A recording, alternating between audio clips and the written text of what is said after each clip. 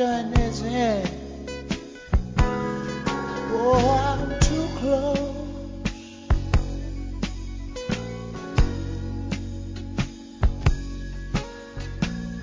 to shaking hands with all my friends. You know I'm too close. Oh, Welcome to our Soul Food Podcast, a ministry of Calvary Chapel, Princeton, West Virginia.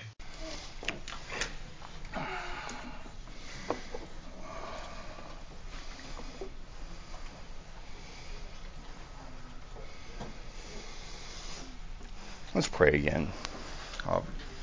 Father, we do thank you. Thank you for the children, all the work that Jeannie and Steve put into that, and just a good reminder that you are the reason for this season.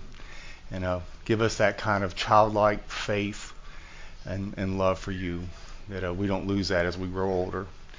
Ask in your name, amen. I love Christmas lights. One of my most endearing memories as a child is laying under the Christmas tree and just staring at the lights, mesmerized by their beauty. So as I prayed about what to share this morning, my mind went to another light hanging on a tree. However, this light wasn't a bulb, but a person. And the tree wasn't a blue spruce, but a cross. So let's spend a few minutes looking at Jesus, who is the light of the world.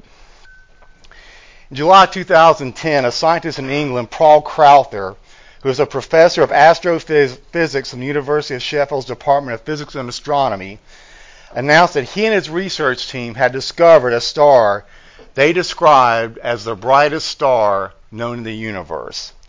They named the star R136A1. That's a catchy name, isn't it? They might want to spend some of that grant money on their sales and marketing department.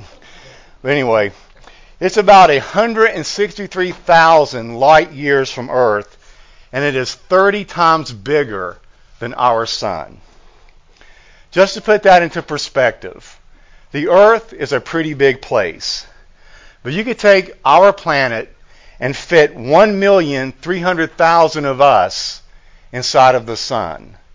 And so that means we could fit inside R136A1 39 million times. That's mind-boggling to me.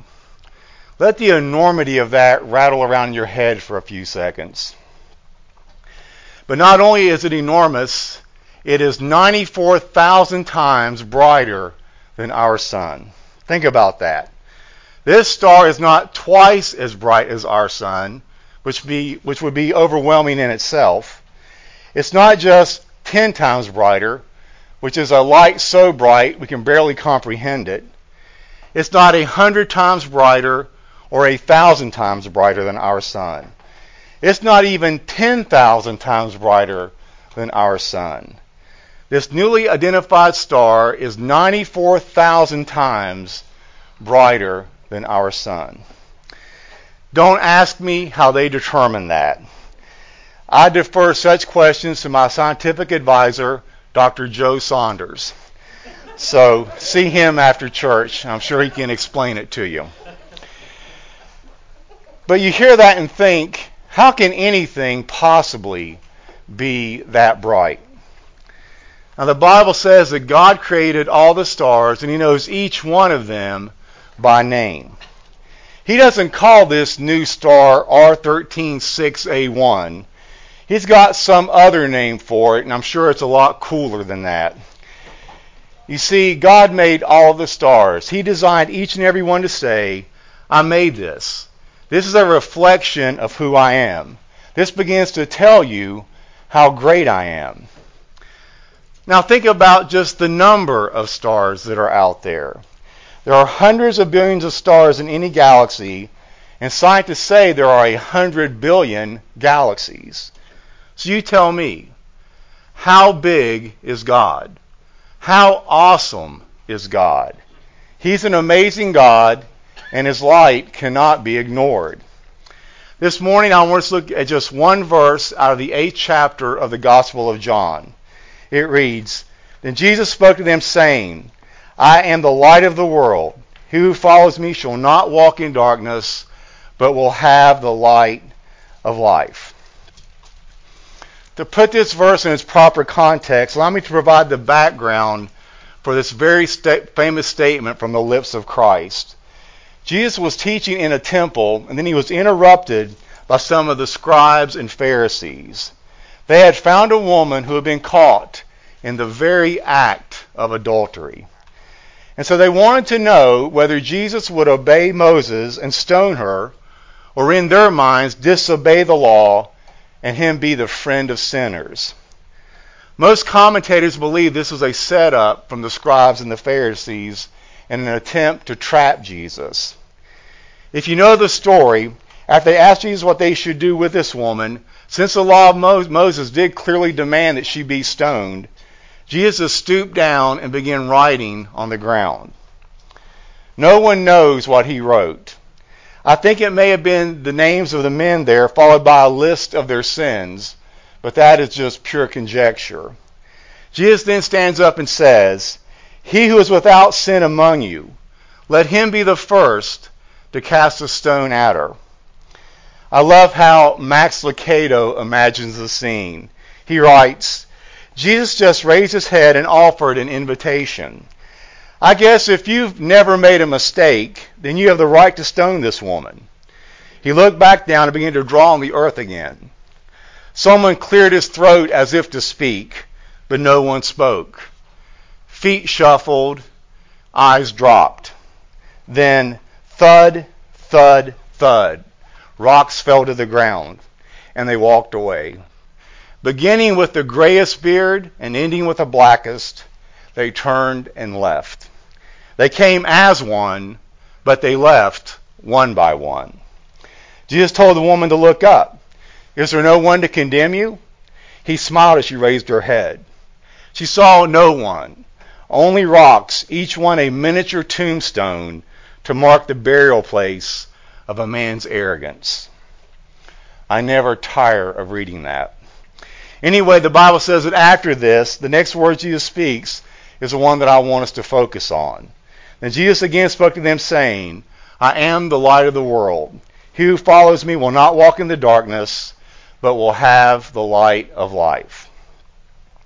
Jesus says, "If you follow me, you will not walk in darkness."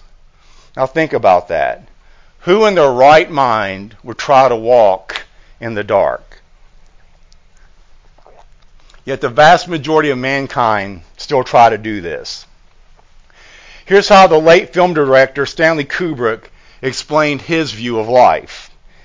He says, "The very meaninglessness of life forces man to create his own meaning.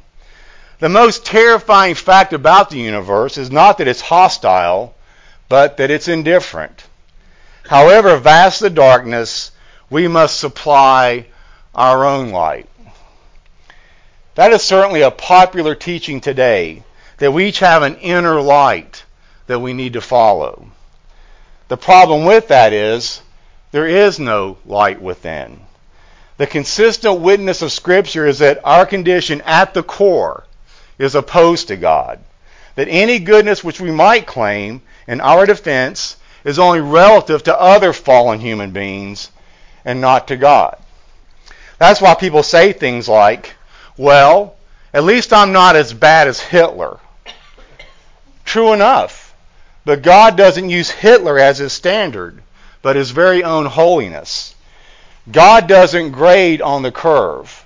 With him, it's either pass or fail. And so there is no light within. The Dr. Phils and the Deepak Chopras and the Norman Vincent Peales and the Robert Schulers and the Joel Osteens may hit upon nuggets of wisdom here and there, but the Bible says our help comes from the Lord. This informs me that self-help is really a misnomer, because the problem is, without the Holy Spirit, I can't help myself because I am walking in the dark. which means I have no direction for navigating this thing we call life. Mary McLaurin has an unusual condition called developmental topographical disorientation, or DTD. Now that's how you name a disease. They should get these people to name stars, but enough about my hang-ups. This means she can't form a mental map or image of her surroundings. Unlike most people, Mary has no internal compass. Here's how she described a typical incident of dealing with her DTD. She says, I was staying at a friend's home and decided to take their dog Otis for a walk. As I started back, I had no idea where I was. I was only blocks from where I started, but I was completely lost. Fear and adrenaline pulsed through my veins, and I began to sweat profusely. My surroundings looked completely unfamiliar. It was as though I had been dropped into the middle of a foreign land. I hadn't written down the address of the home where I was staying, and so walking in any direction would just be a guess. Am I getting closer to or further away? Would I have to knock on someone's door to use their phone to call the police? And how could I expect them to return me to a place if I had no address to provide? Fortunately, Mary found someone to guide her back to her house. But people who have this condition basically get lost every day in the most familiar of surroundings. Mary continues, those of us struggling with this disorder are often left with feelings of anxiety, depression, isolation, and self-doubt. Now, if you've ever went on an extended trip with me, you probably think I have this.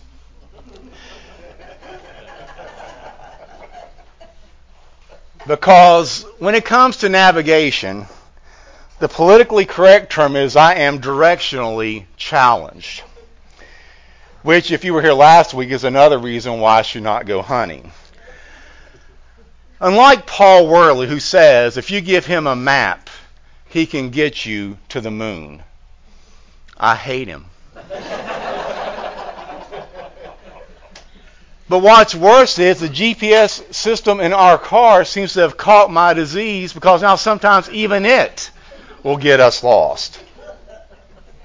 You're probably thinking, and this is the guy who's supposed to lead us to heaven. But thank God we don't have to walk in this world in a darkened and disoriented state. Why? Because Jesus says, I am the light of the world. He doesn't say, I can see the light or I know the way to the light. He says, I am the light of the world. Christian faith is not wrapped up in propositions and principles, but rather in a person, and that person is Jesus Christ. If we take him out of the equation, we have absolutely nothing to cling to. Again, in the prologue of the Gospel of John, the Apostle John says, in him was life, and the life was the light of men. You know, lights really are a symbol of hope. A person lost in a dark cave turns a corner and is relieved to see a ray of sunlight breaking through a crack. A person adrift on a life raft in the middle of the ocean at night is excited when they are able to say, I see the light of the ship on the horizon. People in darkness are delighted to see light. It is a symbol of hope. In John 12:46, Jesus said, I have come into the world as a light, so that no one who believes in me should have to stay in the darkness. You see, the world in which we live is engulfed in spiritual darkness, and people are groping to find a way out. But Jesus said, I am that light of the world.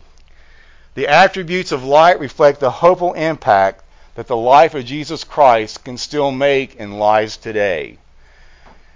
When somebody takes a flash picture, you notice. Or if a spotlight is turned upon a dark stage, your eyes are immediately drawn to that light. Isaiah 9:2 reads, the people walking in darkness have seen a great light. On those living in the land of the shadow of death, a light has dawned. Light enables us to see things that were there all along, but because of the darkness, we cannot see them. Darkness conceals, but light reveals. And without light, we can't see anything.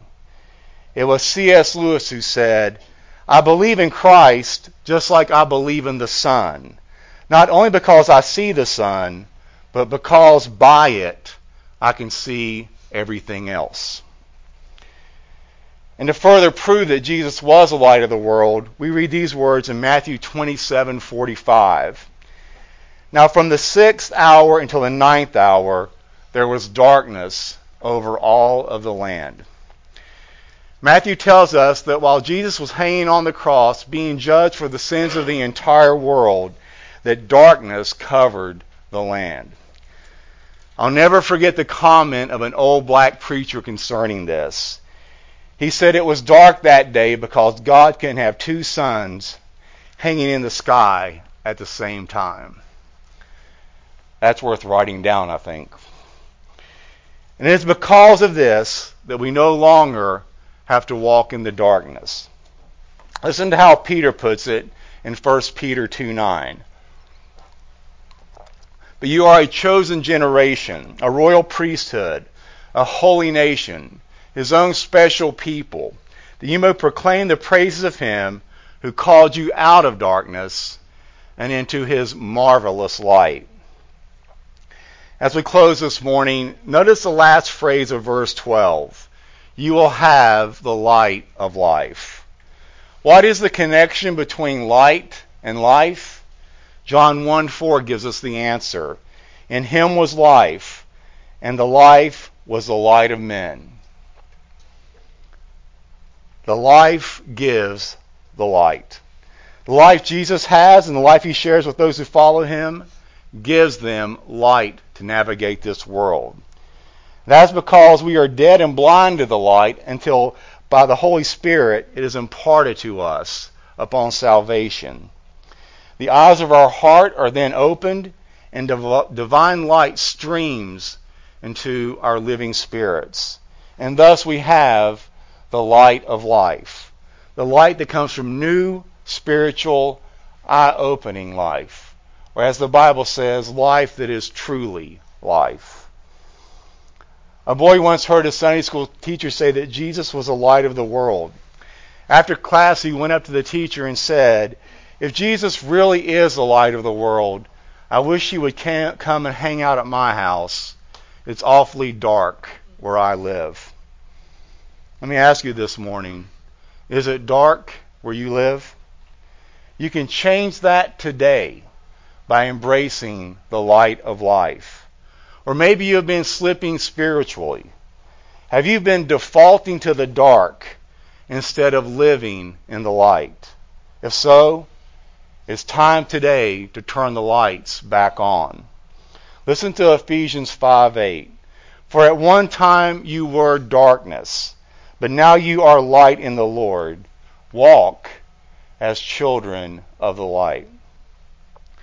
God's first act in creation was to create light, and his final crescendo will be splashed with light as his work of redemption culminates. Revelation 21:23 says, "And the city has no need of sun or moon to shine on it, for the glory of God gives it light, and its lamp is the Lamb. By its light the nations walk, and the kings of earth will bring their glory into it." And in Revelation 22:5 we read, "And night will be no more. They will need no light of lamp or sun, for the Lord God will be their light, and they will reign forever and ever."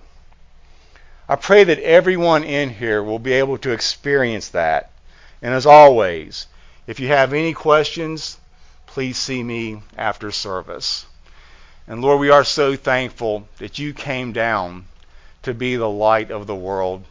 This is a dark place, oh God, that we are living, and it's getting darker by the day.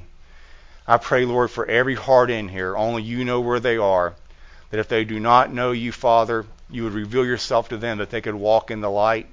And for those of us who are walking in the light, help us to walk even greater with you, Lord, and to put all of our trust in you, for you truly are the light of the world. We ask in Christ's name, amen. Blaine Hawthorne is going to come up and do a song that he wrote. And then after that, you guys will be dismissed. If I don't see you before then,